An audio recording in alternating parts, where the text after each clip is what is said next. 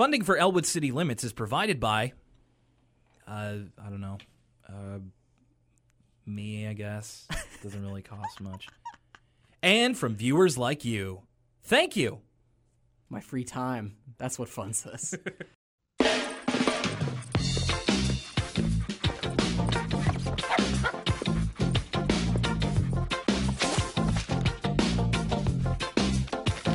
Hey, what's up? Hello, and welcome to the unofficial pilot episode of the as yet untitled Arthur podcast. Episode 0. Yeah. My name is Will Young, and joining me, I guess I should ask you if you would like your last name to be said. Sure, absolutely. This is Lucas Mancini, my friend Lucas Mancini. How you doing, Lucas? I'm doing fantastic. How about yourself? I'm doing really good, and I'm very happy to be able to finally be talking about one of my favorite shows of all time. So we're definitely going to get into it, and to explain a little bit, this is a podcast, or at least a pilot of a podcast, where we will be talking about the classic PBS Kids series Arthur, based off of the picture books. Well, I believe they had novels at some level of. In fact, I think I had a couple of Arthur, like quote unquote air quotes novels that were meant for kids. So Lucas, before I get into my experience with Arthur, you're now, just to give people a little bit of color here, you're quite a few years younger than me. That's right. What year? Whenabouts were you born? I was born 1995. 1995. February 1995, so early 1995. I see. So I'm very interested to hear where you came in, because Arthur was the TV series that premiered in September 2nd, 1996. This is actually 20 years of Arthur. Wow. And is it still on? It is still on. There's new episodes? As a matter of fact, it is the second longest running PBS Kids show ever. What do you think it is second to? Oh my goodness. Zoom, possibly? Zoom? You're really going to guess Zoom? Zoom's your guess? Is Zoom not still on? I loved I Zoom. don't think so. This isn't the Zoomcast, though. No, it's Sesame Sesame Street. That's on HBO now, though. I was like, Zoom, come on. I'm pretty sure PBS still has it, though.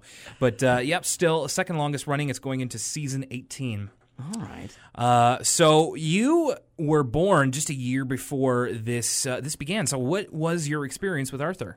I haven't seen Arthur. This was really interesting because I haven't seen Arthur since I was a kid, since I was in the Prime demo for the show. Mm-hmm. But I remember watching it all the time. It was one of my go-tos because I believe it was on at lunchtime. Mm-hmm. So, I went to my aunt's house from elementary school, watched an episode of Arthur, go back to school. And I think it was on after school, too. The thing about the PBS family of shows is there weren't actually that many. I think there was only, there was your Zooms, your Sesame Streets, mm-hmm. your Arthur's, Cyber Chase, and there wasn't much else. So they showed reruns of those shows nonstop. And see, when I was watching it, I would have been 6 years old. I would have been in elementary school when this debuted, and so around that time, it was like you had, as you said, like Sesame Street. Arthur was debuting. A couple of years later, you had the Teletubbies. So kind of the beginning and the real rise of the Teletubbies. Did you ever read the Arthur books, like the picture books that they were based off of? So my mom was a librarian growing up. She still is. Mm-hmm. And so she would bring children's books home all the time. And she knew that me and my sister, we loved the Arthur show. And my parents were actually pretty big fans of the Arthur show as well. It was one of the only kids shows they could stand. So she also brought a lot of the Arthur books home because she knew I was already into the material. But I was definitely introduced to the show before I read the books. I see.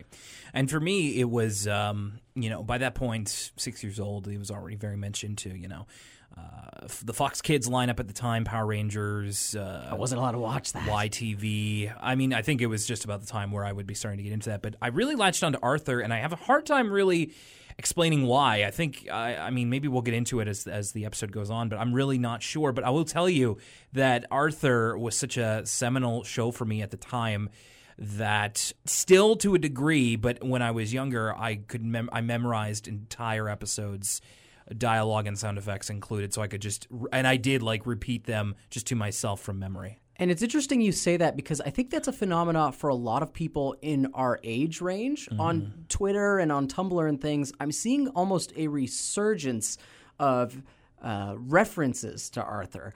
A lot of people on Twitter will post GIFs from Arthur, and there's kind of a memic phenomena surrounding that show. There's also a whole Tumblr out of context Arthur. Yes, and I believe there's like a similar Twitter account or something. There's definitely one that I follow, and that I'll definitely have to look up to reference. But you're right, there is kind of a mimetic quality, I think, as the children who watched Arthur grow older, and it's one of the TV shows of our youth. Nostalgia is still very much part of this generation.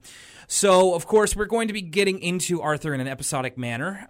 We're going to be talking about the very first episode, the pilot episode of Arthur, which was Arthur's Eyes and Francine's Bad Hair Day. So before we get into that, of course, we have to mention now, we both... Did you watch Arthur? Did you find the episode on YouTube? I did find it on YouTube. Someone's uploaded a lot of the episodes on YouTube in their entirety. So. Yes. The only thing that I wish that they had was the pre-roll ads. Now, you and I kind of lived in this similar area, but we only became friends within the last year or two. And we would have gotten, in our area of Eastern Canada, it was PBS, Channel 2, or Channel 4. Channel 4, because Channel 2 was the French one. And so our feed was WGBH Boston. Oh, okay. Yes, it's all coming back to me. I didn't remember that. Yeah. But now that you mention that, when I think about the Fox we get Fox Rochester, and we would have gotten the Boston Arthur theme feed. That's so interesting. I never even considered that. Yeah, and so so WGBH Boston would be the channel that we would have had it on. I believe Arthur was on at like 4:00 weekday afternoons, and there would be points, obviously, where it would repeat and whatnot. So, what we did get everything, including the episode start like funding for Arthur is provided by. Funding for Arthur is provided by the Corporation for Public Broadcasting and viewers like you, the National Endowment for Children's Educational Television, and by the Arthur Vining Davis Foundation. This program is made possible in part by a grant from Libby's Juicy Juice. Juicy Juice, 100% juice for 100% kids. The only ones that I can remember off the top of my head are Juicy Juice. Juicy Juice was a sponsor for a while, and I always wanted to try it because I was like, how do you get juice that's that juicy? That's Juicy Juice.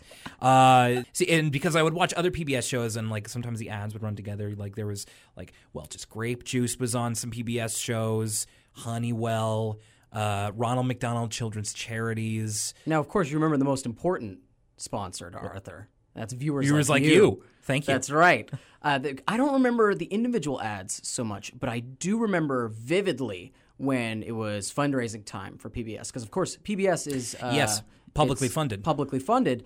And I remember as a kid not understanding the financials, I hated it so much. Me too. Because I don't even know as an adult how long it actually was, but in between shows, it felt like an eternity. It felt like you could put an entire Arthur episode where these people were just talking about keeping their station afloat. Spend $100, get this Elmo backpack, and stuff like that. I remember in my mind it being like 45 minutes. Right. But it couldn't have been that long. Well, because you and I had no idea how television would work at that time. It's just like, well, why TV doesn't do this? It's true. But of course, they would say stuff like, we are publicly funded television, and it didn't mean anything. And now that we're older, of course, we know exactly what that means, that they relied on people's donations, and so that's the joke where you like the PBS tote bag. That's where that comes from. Right. I would always ask my mom, like, I want that Arthur doll or whatever small trinket they'd give you if you gave them $150 or something. And I never understood why she'd go, no, I'm not spending that much money. No.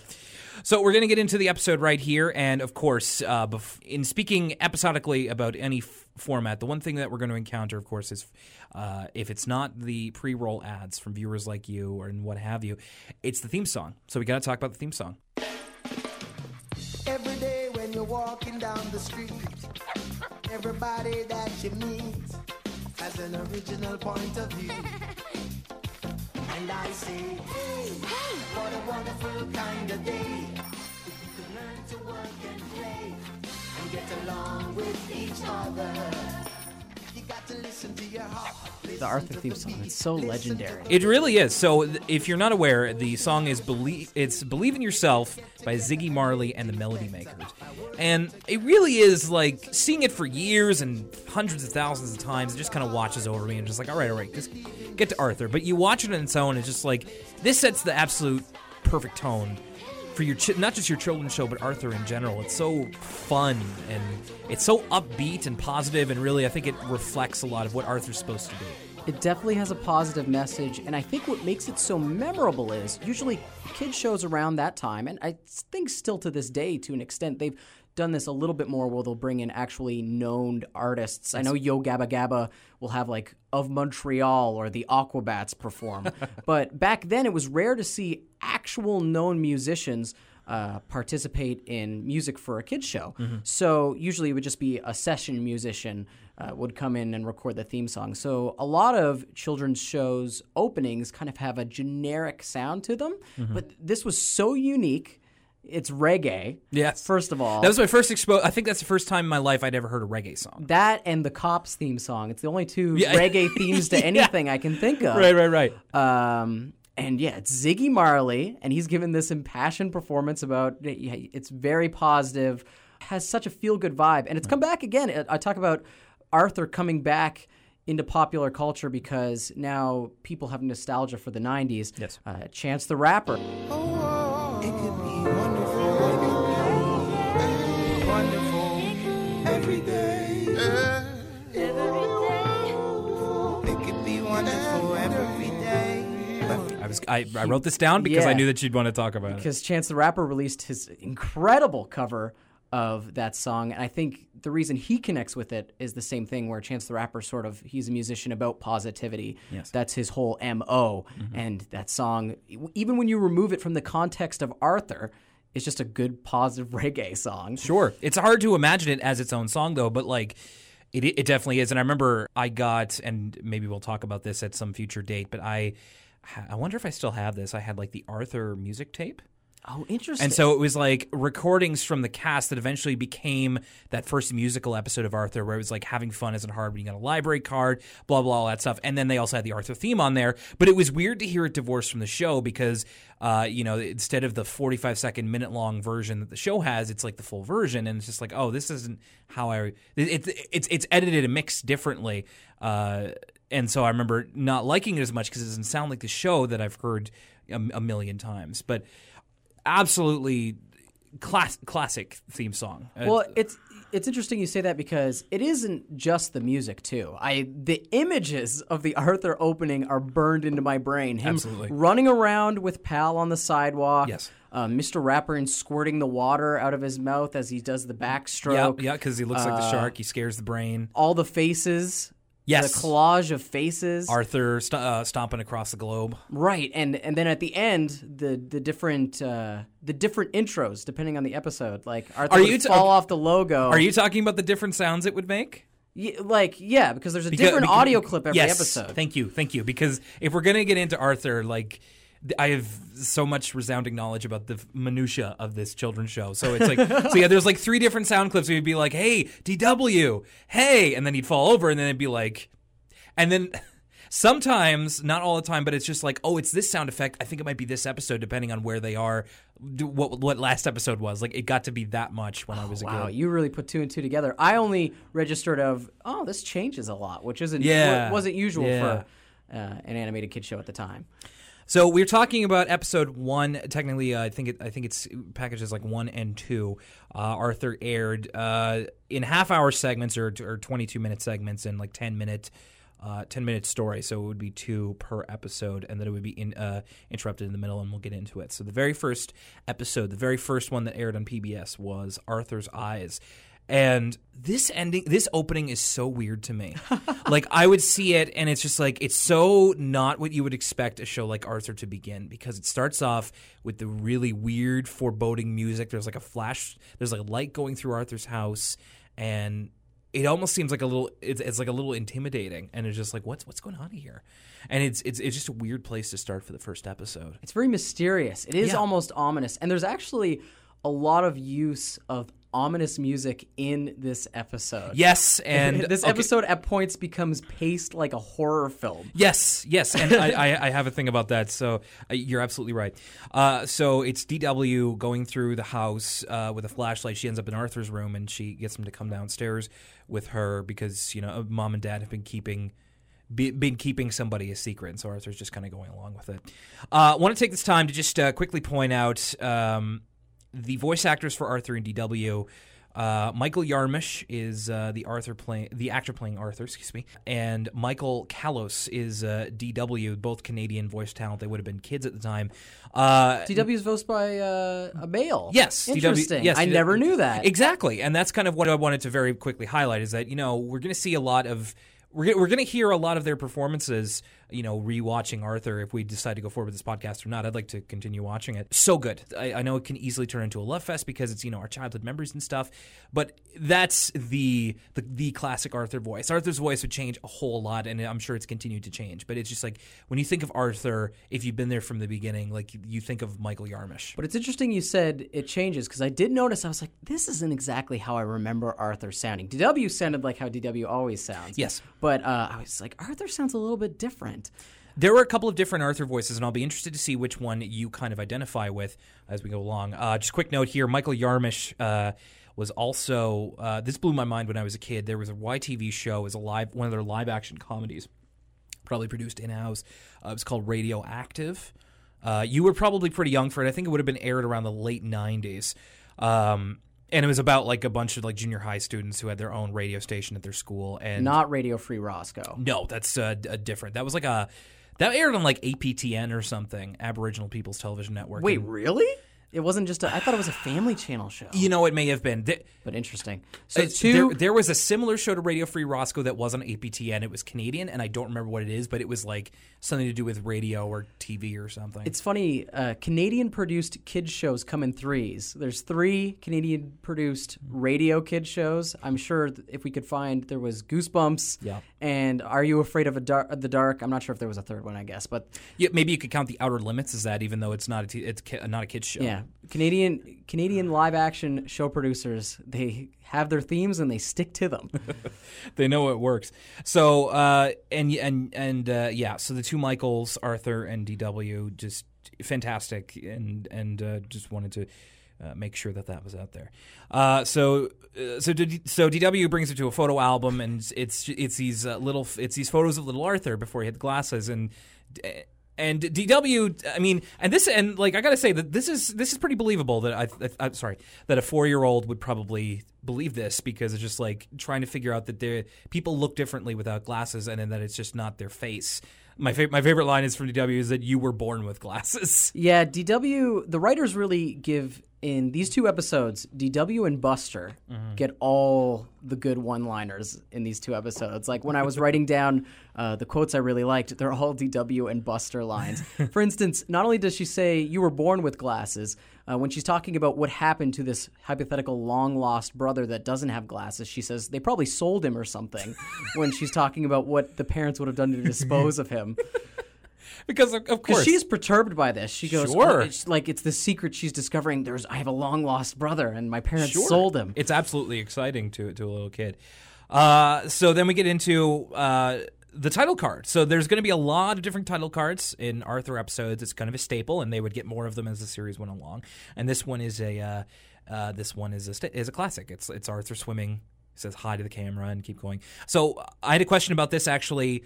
Do you prefer the Arthur title cards with voiceovers announcing the title of the episode, or no? I like it when they announce the title. That's what I remember. That's what I guess usually what I like with this show is what connected with me most as a kid, because that's the nostalgia, right? So I really liked it when it was like when he would say the title. Yeah. And I think it's a little too stark when it doesn't say anything. It's just kind of like the title card. And I imagine that they maybe included that because if they had any blind listeners, Arthur is a very inclusive show, and I imagine for blind fans that would really be something they would want to include. I remember PBS would always push the closed captioning for the hearing impaired. That's what I learned.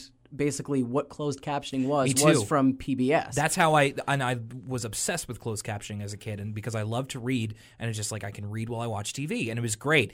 And that's how I learned it. Now it's hard for me to watch shows without subtitles or closed captioning. So, yeah, you're right, and I completely forgot about that. So we get into the episode. Just want to make a quick mention of the music that we're, of course, going to hear all through, and it's really eclectic kind of instruments, because it's like right away I noted there's like notes of a banjo, there's like flute, there's a bass, of course, that'll come into it. You know, very interesting score. Almost reminded me of you ever watched Doug?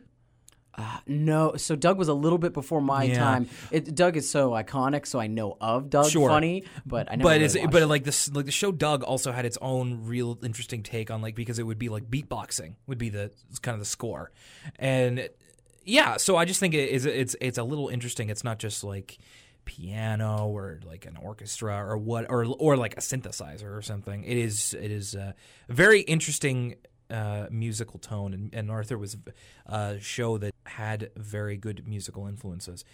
I noticed a continuity error, which I don't think is terribly hard to spot in this first episode. So right where we are right here, Arthur is explaining to DW the story of how he got his glasses. That's correct. So we see Arthur, young Arthur. Yes. We're to assume in a classroom. Mm-hmm. All right, so what's this continuity error? So as you're right, he's in his second grade class, and someone's there that shouldn't be. I'm trying to think now. I don't know who you're talking about. I must have missed this. It's Sue Ellen. Sue Ellen doesn't move to Elwood City until the third grade. Oh my God. So this was at the point probably where they would just be like, we have these character models, we'll put them in there, and then later they figured out, let's take this one and then give her a new story. Well, it's right. A lot of these characters, besides the core four, were probably background characters initially, because a lot of them don't show up in the books, I don't think. No. And then they decided to flesh these side characters out later. Or are just the perennial background characters. The big thing that I noticed that I wasn't used to seeing was, and this, it makes sense when I actually think about it, but I was perturbed to see that it wasn't Mr. Ratburn teaching them. Yes. That makes sense when you realize, oh, this is a flashback. Arthur's in second grade. But who is this guy? He's got a neck beard. Yeah, Mr. Marco. I know his name, yeah, too. Mr. Marco. He shows up a couple times when they flash back to second grade. Like, they do that a couple times. But yeah, it's just like, you know, once you're used to Mr. Ratburn, it's just like, who the hell is this Mr. Marco character? Like, not really too much of anybody. So Arthur's having real trouble. Not realizing yet that he needs glasses. It's hard for him to see the board. He's getting a headache. Getting headaches. And Buster comes through with a great line here. Again, the writers, they have fun with Buster and DW. For sure. Buster goes, sometimes Francine gives me a headache too, because Arthur's bothering Francine to give him what's on the board. Right. There's also a line that I liked. It goes to like gym class and they're playing basketball, and you know Arthur can't really see, and Buster passes him the ball, and Arthur's like, "Got it." No, I don't. That's right. Arthur, he realizes he does not have the ball, and just so defeated, he goes, "I got it." No, I don't. Maybe because I have basketball on the brain lately because it's the NBA Finals right now, the playoffs. Right. But it was interesting to see Francine. She's a baller. Yes. Francine's You're not wrong. She's putting up layups. She's putting up threes, and Arthur can't even make a foul shot. She likes slam dunks to take to the hoop. Her favorite play is the alley-oop. You're right. Francine is a grade A baller. Two hand jams all over the place once Francine hits the court. And this actually comes up in the next episode they establish of the kids. Francine's the best athlete. It's true. And so that plays Arthur, of course. He could be good at basketball. We'll never know because he doesn't have the hand-eye coordination. He's blind, basically. Yes. So the episode goes along, and they eventually get to the point where it's like Arthur is at the eye test and fails it quite spectacularly. I'll stop you right here because this was weird to me. They have mandatory eye exams at this elementary school. I don't know what I didn't have mandatory eye exams at my elementary school. I can't adequately remember if I did or not. It seems, but it seems like pretty harmless, though. In fact, I think it would probably help more than it would hinder, just to kind of just give it a test. But yeah, at the same time, you feel like maybe they should have known by now. It's interesting. A very similar thing that happens in this episode happened to me in real life. Right, and I'll just mention before you get into it, you do wear glasses. And so it was about second grade, I realized I couldn't see the board, very similarly to Arthur. But I had to go and pay for an eye exam. I didn't get free government-mandated school eye exams where everybody lines up in a line and reads the board. This episode is very ignorant to the fact that eye care in any part of the western part of the world is very expensive. We'll get to that later. I noticed that sure too. Will. So you mentioned that there's a bit of that part of this episode is themed a bit like a horror movie, and it was this point I noticed there's a lot of organ stings in this episode. The as he goes to the eye doctor is just like Well, the eye doctor. So once Arthur realizes he can't see the board as well as the other kids in the eye exam, he goes to the eye doctor, and that's where we get our first jump scare. Arthur puts on the eye tester machine where they flick back and forth through all the lenses. Yes. And for some reason, there's a worm in one of the lenses. So the eye doctor's asking him, better, worse, what do you see? And Arthur goes, a giant worm! And my favorite thing is his mom says, where? I didn't pick up on that. It's my favorite thing because, it's just like, where? It's like, what are you talking about? And so the eye doctor, she takes out the lens that has a worm in it nonchalantly and puts it on a flower. Like, that's not a very, very strange, almost impossible thing. Yeah. And then he gets to try on some glasses. And now, I'm much older now, but at the time, when I was a kid, I loved Arthur. I wanted glasses so bad. Now that I'm older, I realize how much of a hassle glasses can be, and I'm perfectly happy with my 20/20 vision or thereabouts. But it's like you see Arthur trying on these glasses. You got first off, he's got those rad aviator glasses. It's a quick Top Gun reference. Like he's got the flight jacket on. Yeah. Every time Arthur puts on a different pair of glasses, he sort of imagines himself as the person that would wear those glasses. Yeah, so he puts on those Top Gun aviators, and he's Tom Cruise with the jets in the background. And imagination's a big theme in Arthur as well. Then there's he puts on the glasses that no human would ever wear in reality ever. Oh, the outer space glasses? No, the ones with the weird rectangular ones where his eyes kind of slide around. And then he puts on the Bret Hart shades and he goes into space. So cool. I think those are the ones he should have went with. Totally. If you got offered as a kid, you can look like Bret Hart, you can be the excellence of execution at school, how would you not pick those glasses? I always thought you couldn't buy those glasses. The only way to get them would be if Bret Hart actually went to the crowd and gave them to you, because he always gives glasses to a kid in the crowd. And that's the only way to get Bret Hart glasses. Why wasn't Bret Hart his eye doctor? Wouldn't that have been an awesome first episode get? And so it's like you have these two awesome pairs, and you're just like, why did he pick those brown ones? Harry Potter fan, I guess. When was Harry Potter written? I want to say the first book came out in 1998 or 1999. Okay, so far out, Arthur was the originator, because I see those glasses, I think of three things. Harry Potter, Arthur, and actually the show Sticking Around. Bradley. Which, when I was a kid, this is kind of silly, but when I was a kid, I always called Sticking Around, I think, Little Arthur or something. There was some adjective I added to the word Arthur because I thought they took place in the same universe or something, because Bradley looked so much like Arthur to me. This was when I was really young. I would have called it Little Arthur or something. Sure. But anyway, that's what those round, thick-framed glasses mean to me. It's either Harry Potter or Arthur. They're so iconic. Right. So Arthur goes back to school. He's got his glasses on.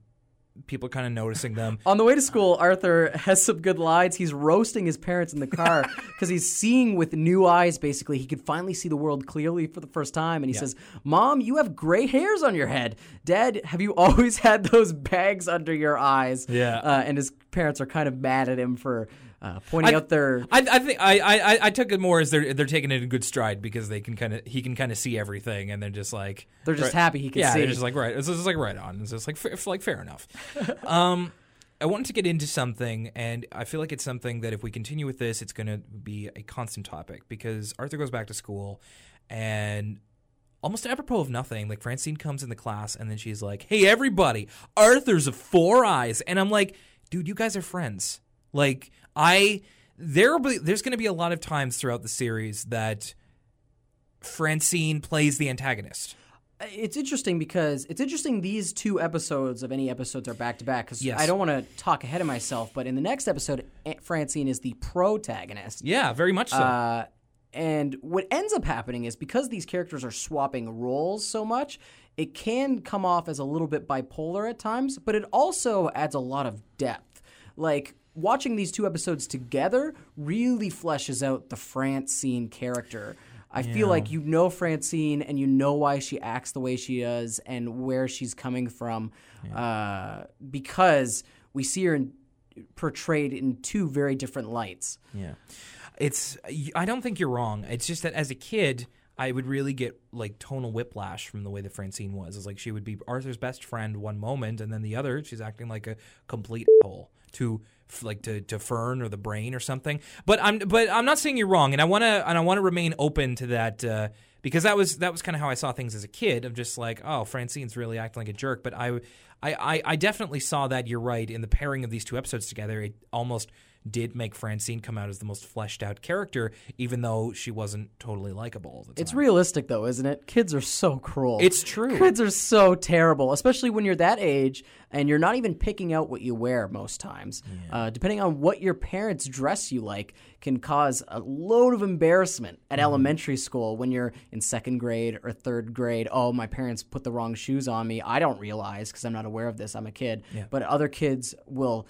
The second they see a weakness, they'll all dogpile on it, and that happens. Yeah, and it's very interesting because in this scene here, Arthur kind of says, some people need glasses to see Francine, big deal. And then in the very next scene, Buster's in the cafeteria and he puts the glasses on his eyes, like, "Hey, look at me, guys, look, I'm Arthur." And then Arthur sees it, and Buster's like surprised. Or like he's ashamed of himself. And I'm just like, well, what did you expect? That's right. Buster comes to Arthur's defense when he's within earshot. But when he thinks Arthur is not listening, he's making fun of him. And I think that speaks to Buster's character. I think the Buster character really wants attention.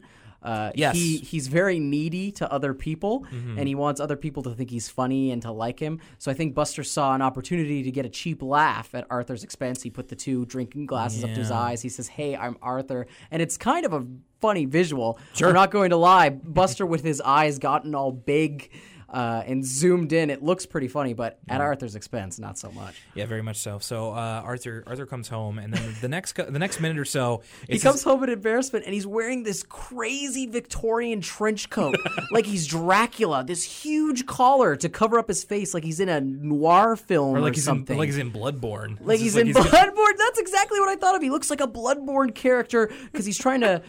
I think what happened was the animators just made it look like, don't look at me, I'm hideous. Yes. So they needed a coat that would cover Arthur's face that he could pull up. But it's got this ridiculous Dracula collar. And he also didn't have the coat on the way to school. I'm not sure where he got it to hide his visage. You got me.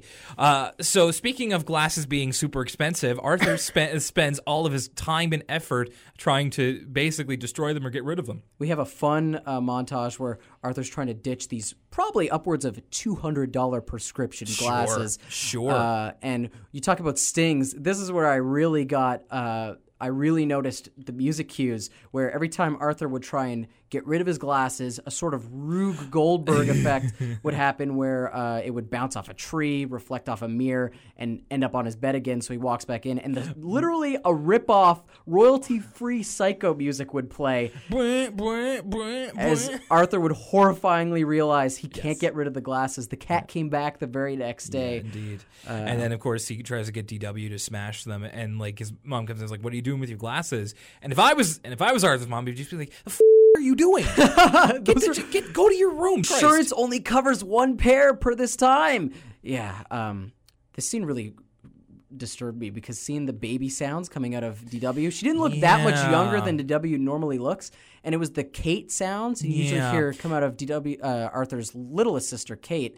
DW just making baby noises while trying to hit these glasses. It's disturbing. It's a little bit of a cognitive dissonance, and you're right, because Arthur's in second grade right now, and then the next year, for most of the series, he's in third grade.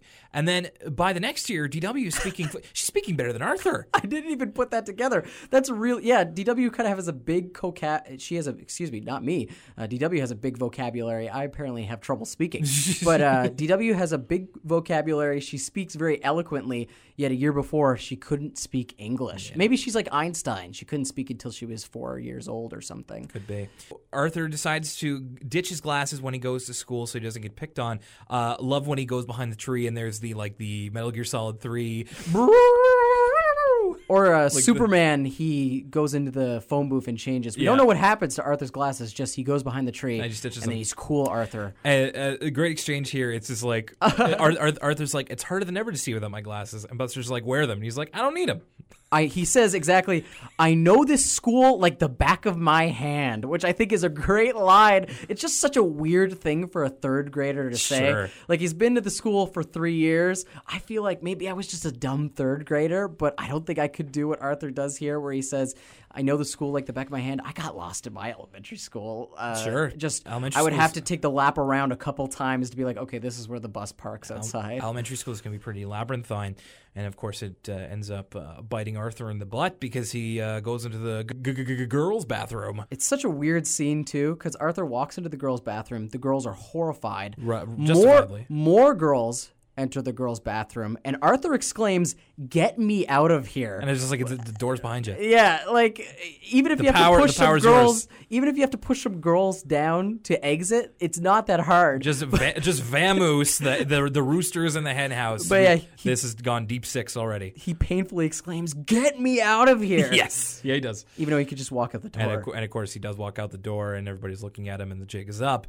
He goes back home, and so before that, I just wanted to mention. So a running theme in this episode, Binky, the character who would eventually be established as he's older. He had to repeat third grade, and he sometimes is used as the bully archetype when Francine isn't. But Binky has been spending this whole time trying to figure out what's different about Arthur when he was wearing his glasses, and people were making fun of him. Binky thinks maybe he's gotten a haircut or he's gotten a new shirt. Yes. I think the implication is that Binky's supposed to be a little bit slow. He did have to repeat third grade, as we later learn. Yeah. But Binky finally figures out here that Arthur's wearing glasses. Arthur was wearing glasses. Right. Before we get into the triumphant return, it's just like Arthur's watching TV at home in something that will definitely come back again and again. Bionic Bunny, his favorite TV show, the kind of pastiche of Superman. And it's like a behind the scenes of just like, I'm Wilbur Rabbit, and here's how we make the Bionic Bunny show. The Bionic Bunny voice is so good. I'm Wilbur Rabbit, and here's how we make the Bionic Bunny show. Someone hands him a script, and then he puts on Arthur's exact glasses, and then, like, Wilbur Rabbit's got glasses just like mine. And then so that gives him all the confidence he needs. And that's kind of the moral of the episode, is just accept yourself and it's like it won't matter what people say. And also pray that your idol has the exact same problem as you, because that'll make things 100% easier. And then it seems like Wilbur Rabbit's farsighted, whereas Arthur's nearsighted. Sure. Because he needed the glasses to read a script that was close to him, whereas Arthur is like me, he couldn't see the chalkboard. Yes. And so Arthur goes back to school, everything's hunky-dory, Binky finally figures it out. That's right, so Binky finally puts two and two together. You're wearing glasses. And he goes to make fun of Arthur with Francine. Him and this tall rabbit guy are just hee-hawing about it. That's right. They have a good 10-second laugh about it. It's one of those things where you're like, oh, the animators needed to fill some time here, so why don't Binky and why don't they find this hilarious? His whole joke is Binky goes, oh, you're wearing glasses. That's what's different. You're a Four Eyes, and then he laughs for like 10 seconds straight. It's great. Where the joke's really on Binky because it took a whole day to figure out what was different. Right. So, and then it finally ends off with Arthur, acing the math test that he failed earlier and all that.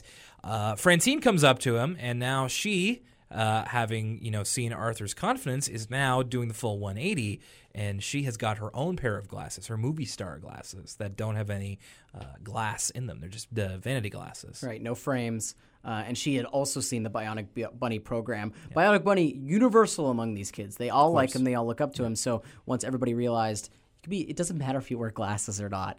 You could still be an icon. Francine is almost jealous of Arthur. She turns it around. I also want to point out that when it's showing that it doesn't really matter, it's actually better that Arthur's wearing the glasses. Not only does he ace the test, but he also becomes a bit of a baller himself. Sure does. He posts a pretty sweet layup. Again, these third graders, I'll get into this in the next episode as well. These third graders are far more athletic than I ever was when I was in third or second grade. Same. They're playing full court basketball. Yes. And they're sinking shots at a pretty regular rate. So then we finally go back to the framing device of DW and Arthur. DW is kind of disappointed, but she gets it, and then the episode ends with DW finding an old picture of Arthur's mom and dad, and it's them during like the disco era. So it's very Saturday Night Fever. Yes, and Arthur's mom looks a lot like a disco Princess Leia, and Arthur's dad might be a pimp. He's got a sweet full mustache. He's wearing like turquoise like shirt and pants and like a white vest. It's like a curly mustache goatee combo. It's very The Princess Bride. It's almost Yeah, like like Three Musketeers-esque. Like a Carrie Elways kind of vibe. And DW, she doesn't have a lot of permanence yet. She still exclaims, "Who is this guy with the dad? Who's this weird guy with mom? With mom? Who's this weird guy with mom?" And I think this might have been the first time I ever heard the word divorce. I was just going to say, it's very grown up of her to say, well, dad doesn't have a beard. Maybe mom got divorced from this guy, which is another great DW line. And that's where the episode ends. Before we get into the second episode, I do want to mention the regular framing device of Arthur episodes is the A Word From Us Kids.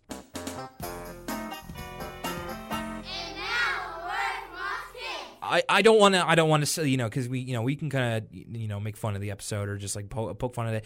Like I just want to say, we'll kind of mention what they get up to in the kids segment, and I want to preface all of these by saying when I was a kid, I was so jealous that they got to be on the show. I never understood how a classroom, because what they do is they bring some cameras into a classroom. Yeah.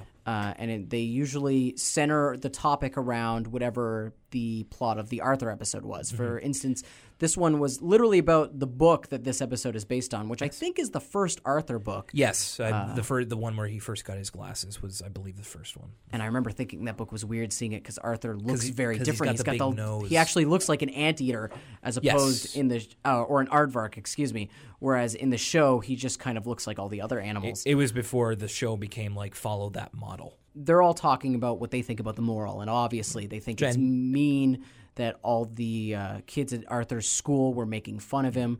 They think it doesn't matter if you wear glasses or not. Again, you talked earlier about how Arthur's a really great, diverse show. Great diversity in this classroom, a really multicultural classroom. You're seeing people of all races and creeds.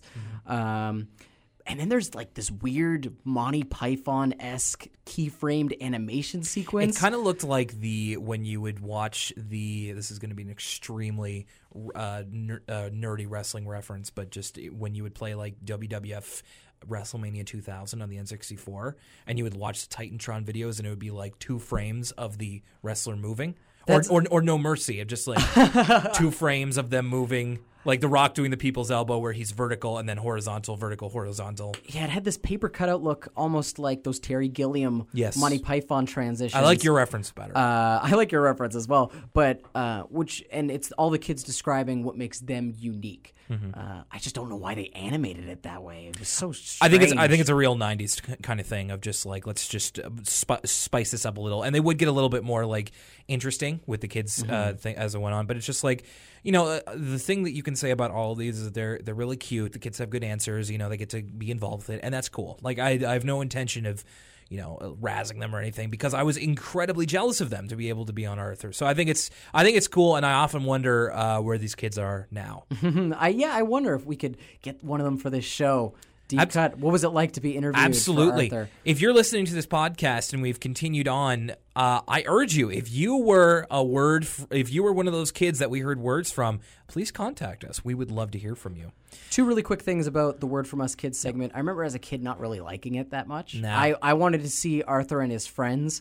I didn't really care. Besides the fact of being jealous that they got to be on Arthur, I didn't really care what these kids had to say. Now it's really cool to look back at. Also, I don't want to razz them, but speaking of the 90s, lots of great 90s hair and outfits from this cast. That's probably how I was dressed at the time. It's just interesting to look back, even how many years, I guess it's been about 10 years or 20 years since then, how much fashion has changed, even among children.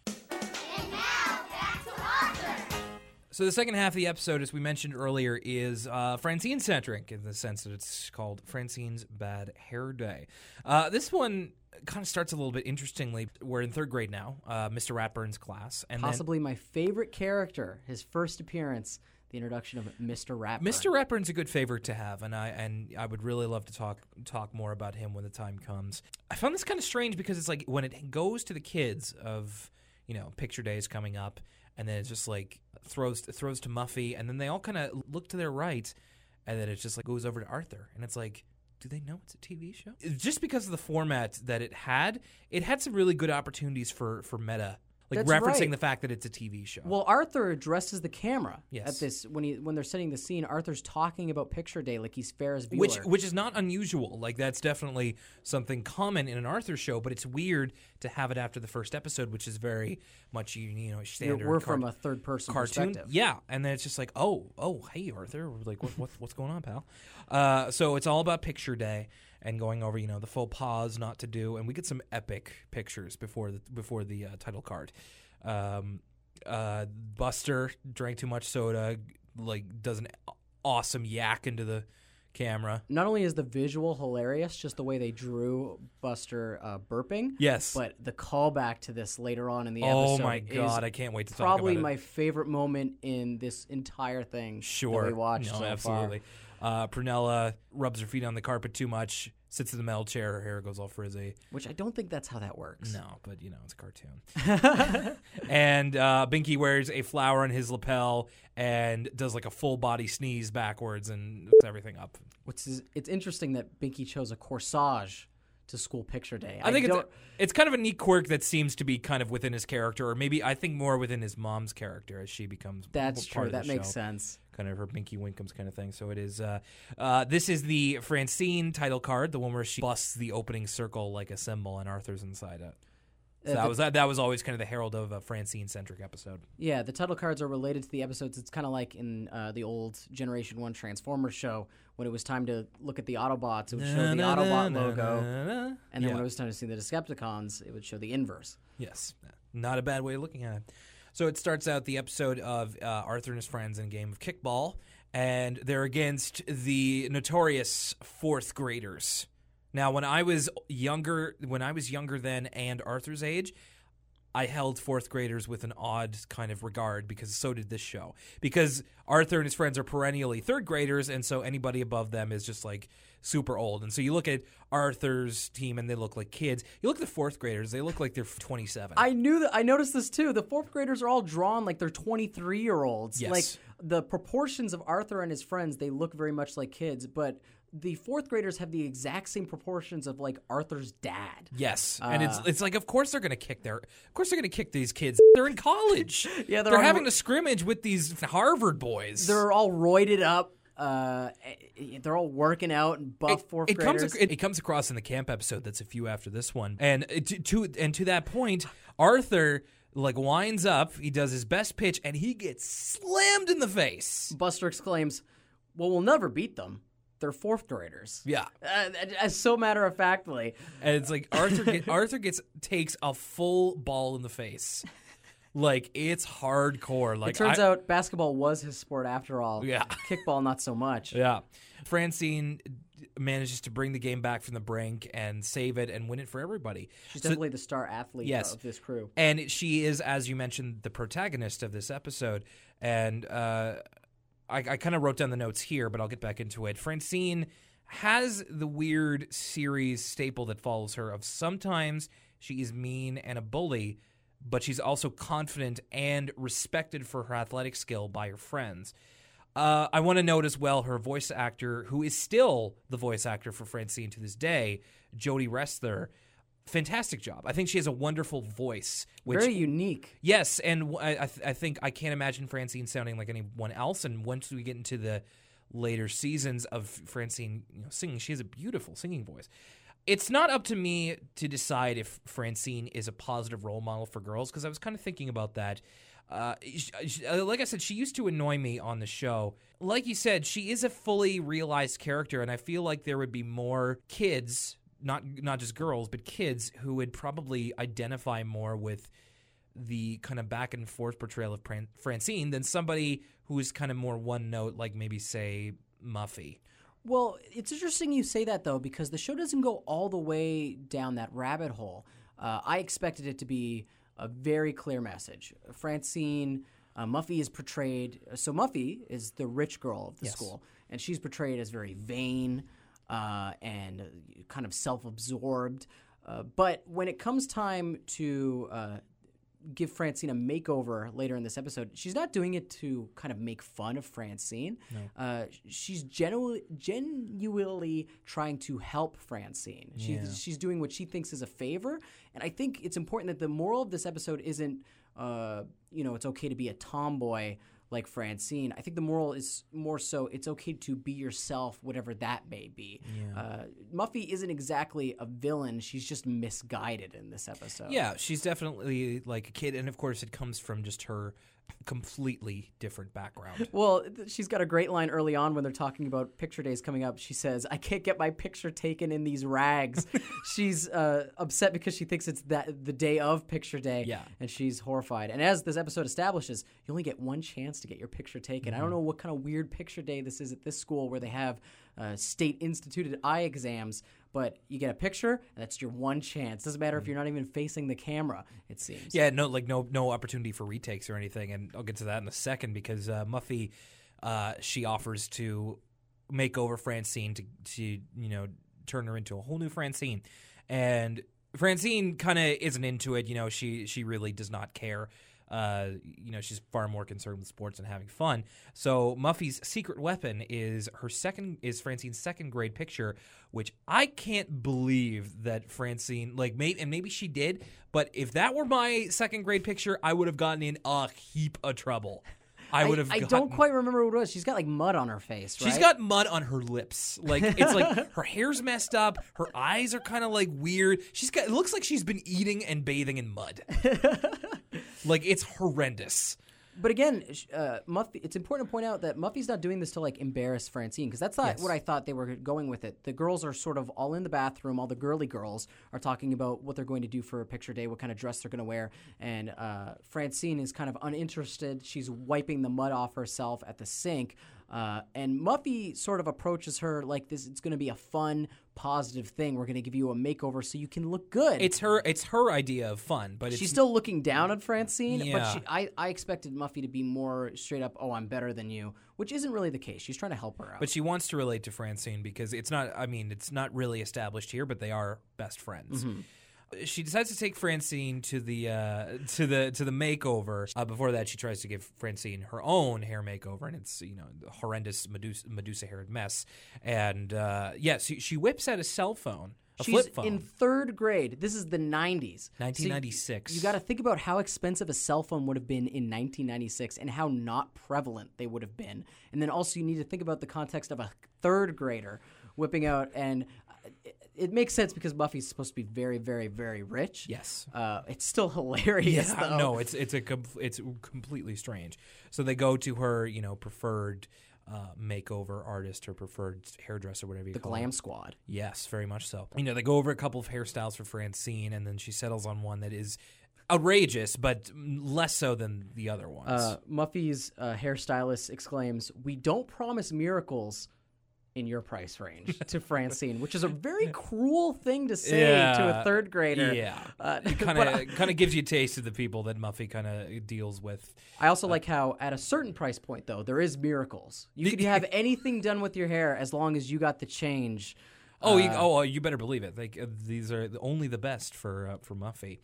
So they put Francine in the showing my manly ignorance here of.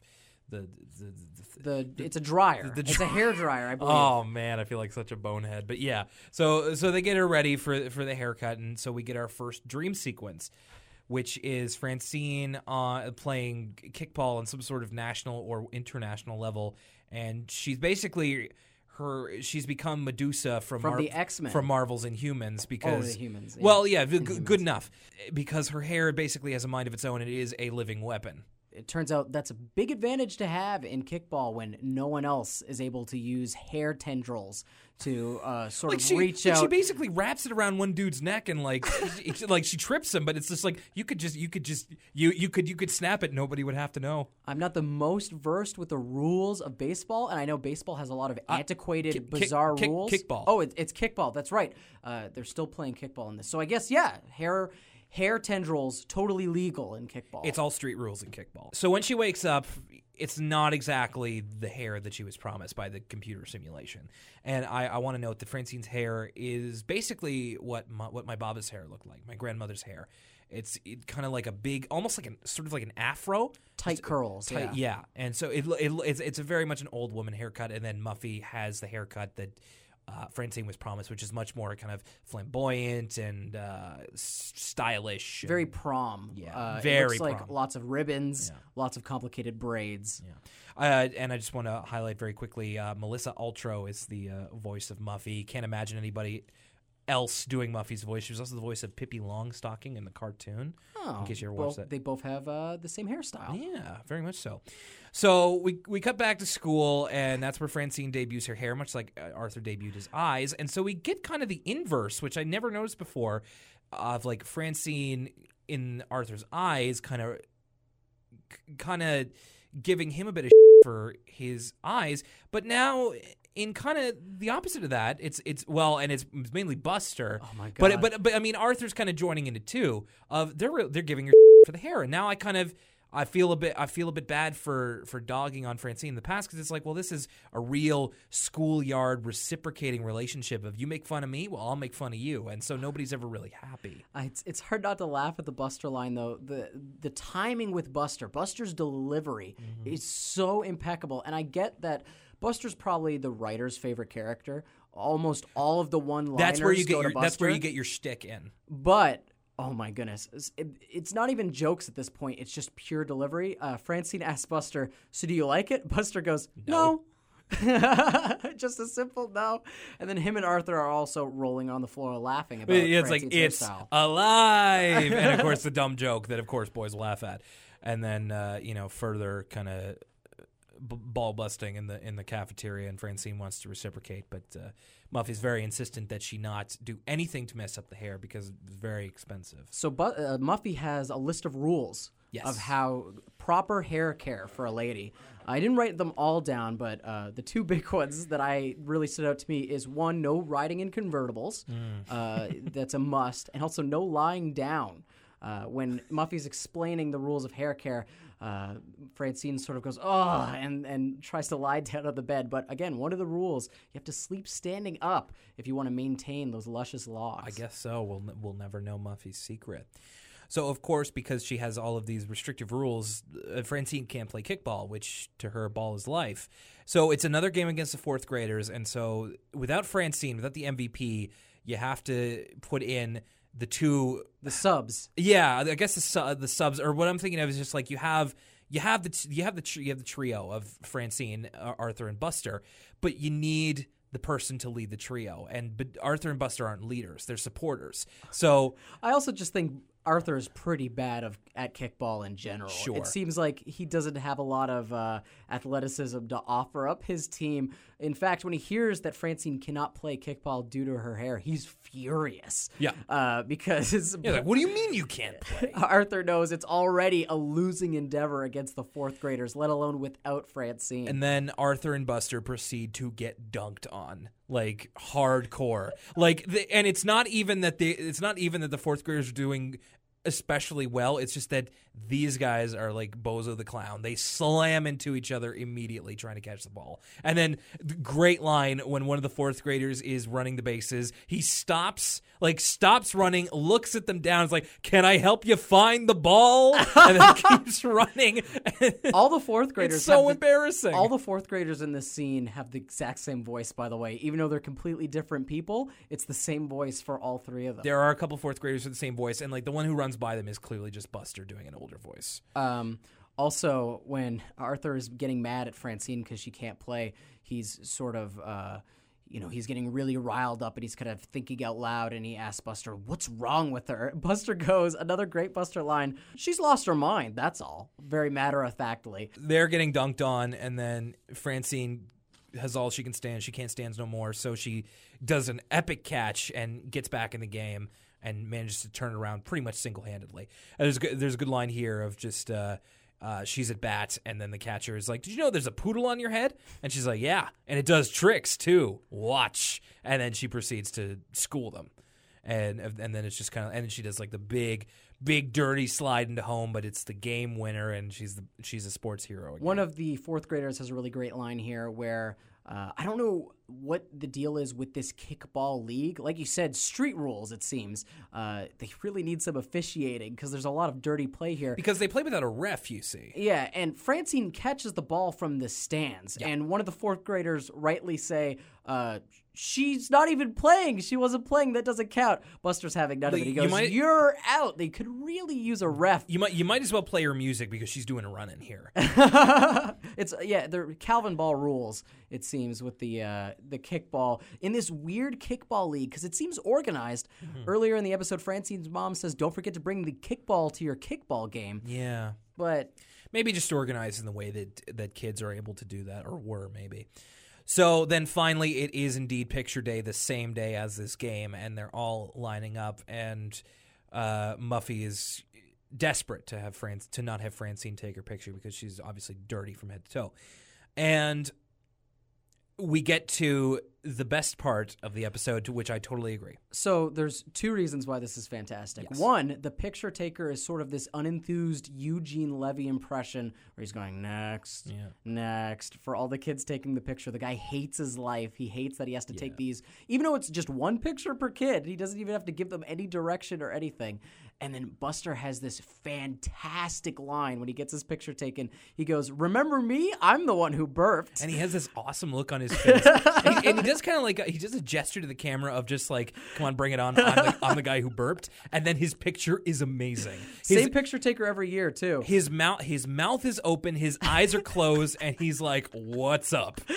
It is fantastic. I want a picture taken like that. We need I'm the one who burped t-shirts. Forget I'm the one who knocks. I'm the one who burped.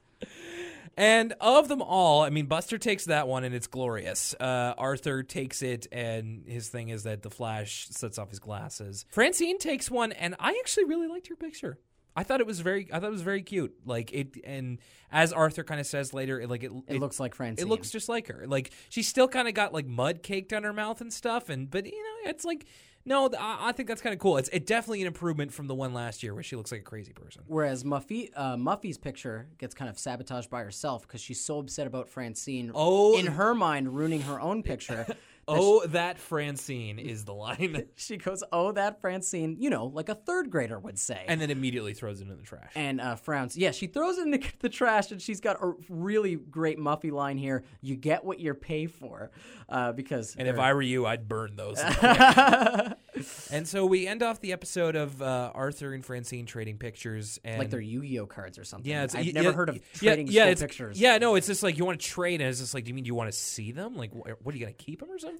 So they trade them, and it's like, I like it. Looks just like you. Francine says so does yours, and I'm like, why does Arthur have beams of light coming out of his eyes all the time? Another X-Men reference, I guess. He's Cyclops. Yeah, I guess so. And then the episode kind of ends with Arthur and Francine going to play ball. And speaking of recurring themes, of course, now that Arthur's first fan base is much older, then you kind of get into your fan fictions and your different interpretations and stuff. I mention that because, of course, Arthur and Francine, OTP, right? Oh, that's the couple. There's a couple of really good arguments you can make either way, but it's like it's clear that from the very beginning, it's just like, well, Arthur and Francine, as different as they are, and as much as they get on each other's nerves, like this may pay off into some kind of chemistry later in life. I don't know. I'm thinking Arthur Brain is the ship. That's the ship for me. Arthur/Brain. You're gonna have to talk me into that one. So that's the first episode of Arthur. Lucas, any final thoughts on these two episodes presented as a whole? I liked the second one better. I think. I think Arthur is such a blank slate in the beginning that he's hard to really get a sense of character from him. And his problem isn't really like when he's getting made fun of for his glasses. I don't know. It just seems kind of petty. He's trying to destroy, as an adult, he's destroying these $200 glasses because kids are bullying him. And I get that that's a big deal when you're a kid, but I had a hard time, putting myself in Arthur's shoes, being in the exact same situation as him, and I didn't really get bullied like that, I guess. Whereas in Francine's episode, Francine is there's so much depth to Francine's character. She's athletic. It's later established that Francine is kind of a member of a low-income family. She lives in an apartment. A Jewish family. Oh, yeah. So the Francine character, she's really fleshed out. You know, she comes from a low-income family. She's athletic. She can be overconfident to almost a fault, and she can be pretty cruel sometimes. But I think what's interesting about the characters of Arthur is they're a lot like real people in that they're perfectly imperfect. Yes. Muffy I expected to be sort of this caricature of a rich person, and to an extent she is. Kind of one note. But I really expected her to look down and make fun of Francine, and she didn't. They're friends, and she wanted to do what she believed, incorrectly, what was best for Francine. So because of all those reasons, I really liked the second episode. The first episode's good, too, as an establishing episode. I can't wait for... I think Arthur is best as a character when he's paired with the DW. Okay. Their chemistry, the way they play off each other is so good. So I'm excited for what's to come with him. I want to acknowledge the fact that you're very much pro Francine, and I don't want to make it seem like I'm anti Francine. It's more coming to terms with feelings I've had since I was a kid and kind of trying to be more fair to Francine. And I definitely see what you're saying. And I saw it myself of just Francine seems to be a much more developed character in a way that I wasn't even certain that this show could really have. But I will say that I always kind of I think in a way I watched a lot of TV shows, cartoon shows as a kid. And I always identified with the more blank slate characters, like the leaders or the main characters, because I mean I know that we were kind of intended to because it is Arthur's show after all. But I think as the show goes on, Arthur kind of moves past being the blank slate main character. Like even here, you kind of see the flashes of imperfection that you also get from Francine. Of just Arthur is very well meaning. He's kind and all that sort of stuff, but he's also very. Reactionary. I find that from the first episode he's very he lets things get to him very easily, and he can lash out as well. And I think he's like you said, perfectly imperfect, which I kind of identified with as well. And I think this becomes more apparent later in the series, but in more ways than one, Arthur is very much a Woody Allen-esque figure where he's got the same glasses choice, but he's also neurotic almost. Very. He cares so much about what other people think of him, and he's very quick to worry and quick to freak out. He's kind of short-tempered. Yeah. So I'm very much looking forward to seeing this through different eyes. I mean, I think I watched through Arthur or a lot of episodes a few years ago, but to analyze it on this level is something that I've been wanting to do for a while. Lucas, I want to thank you very much for joining me for this. As it stands, I'm still trying to figure out, I'm going to be putting this pilot out to people looking for reception. If you're listening to this, I'll be putting it up on SoundCloud and probably onto my personal social media before we go forward with any sort of show for this. And, of course, comments and criticism are not just welcomed and appreciated, but very necessary for us to keep going. But I think it would be a good idea before we leave here to think of a title. Like even if this doesn't get off the ground, which I would like to see it through, but I'm not going to commit just yet. But let's see if it does. And there's a lot of ways that you can. There's a lot of titles you can have for an Arthur show, and I think the problem for me is that I have a hard time thinking of names and titles for things, like because I overthink it because it's like I want it to be the perfect name, but it doesn't have to be the perfect name. So I wonder if we can just kind of think of one right now, and we can run with it. Okay, there's two. I mean, I think it's funny to have it be called Now a Word from Us Kids or Now a Word from Us Adults, playing on that middle segment because they say the name so often. I was hoping that if we got any responses that we could have a section in the middle called And Now a Word from Us, or And Now Let's Talk to Some Kids. Ooh, that's interesting too. Or something to do with Elwood City, sort of the setting of Arthur. There was a great Arthur fan site that I would go on when I was like 11 or 12, and it was called the Elwood City Downtown Core. Really? Yeah, that's so good. Well, I'm never gonna think of anything as good as that. Okay, well. To that. What about? And I'll have to make sure that this isn't already a thing. What about What about Elwood City Limits? Ooh, I like that a lot. That's really good. Elwood City Limits. You want to go with that? If that's not taken, let's go with it. All right. Well, I'll make sure to double check. And you may or may not have listened to the first episode of Elwood City Limits. Patent pending, title pending. That was Lucas Mancini. Thank you very much, Lucas. Having fun isn't hard. When you've got a library card, it's incredibly true. I go to the library often, and it's all because of a show called Arthur. My name is Will Young. Thank you very much for joining us. Comment wherever you find this. Let us know what you think of it and what you'd like to hear. Your feedback about Arthur, if you watched it as a kid, if you're watching it now, we'd love to hear from you, and we'll talk about it on the show. If you would like to be a guest on the show, we would love to have you as well. We can hopefully make that happen. For the pilot episode of Elwood City Limits, ? We'll see you later. All right, that was fun. Yeah. I quite enjoyed that. I'll leave my phone in the other room next time. I know! You're wearing glasses! Yeah, I am. 4 eyes!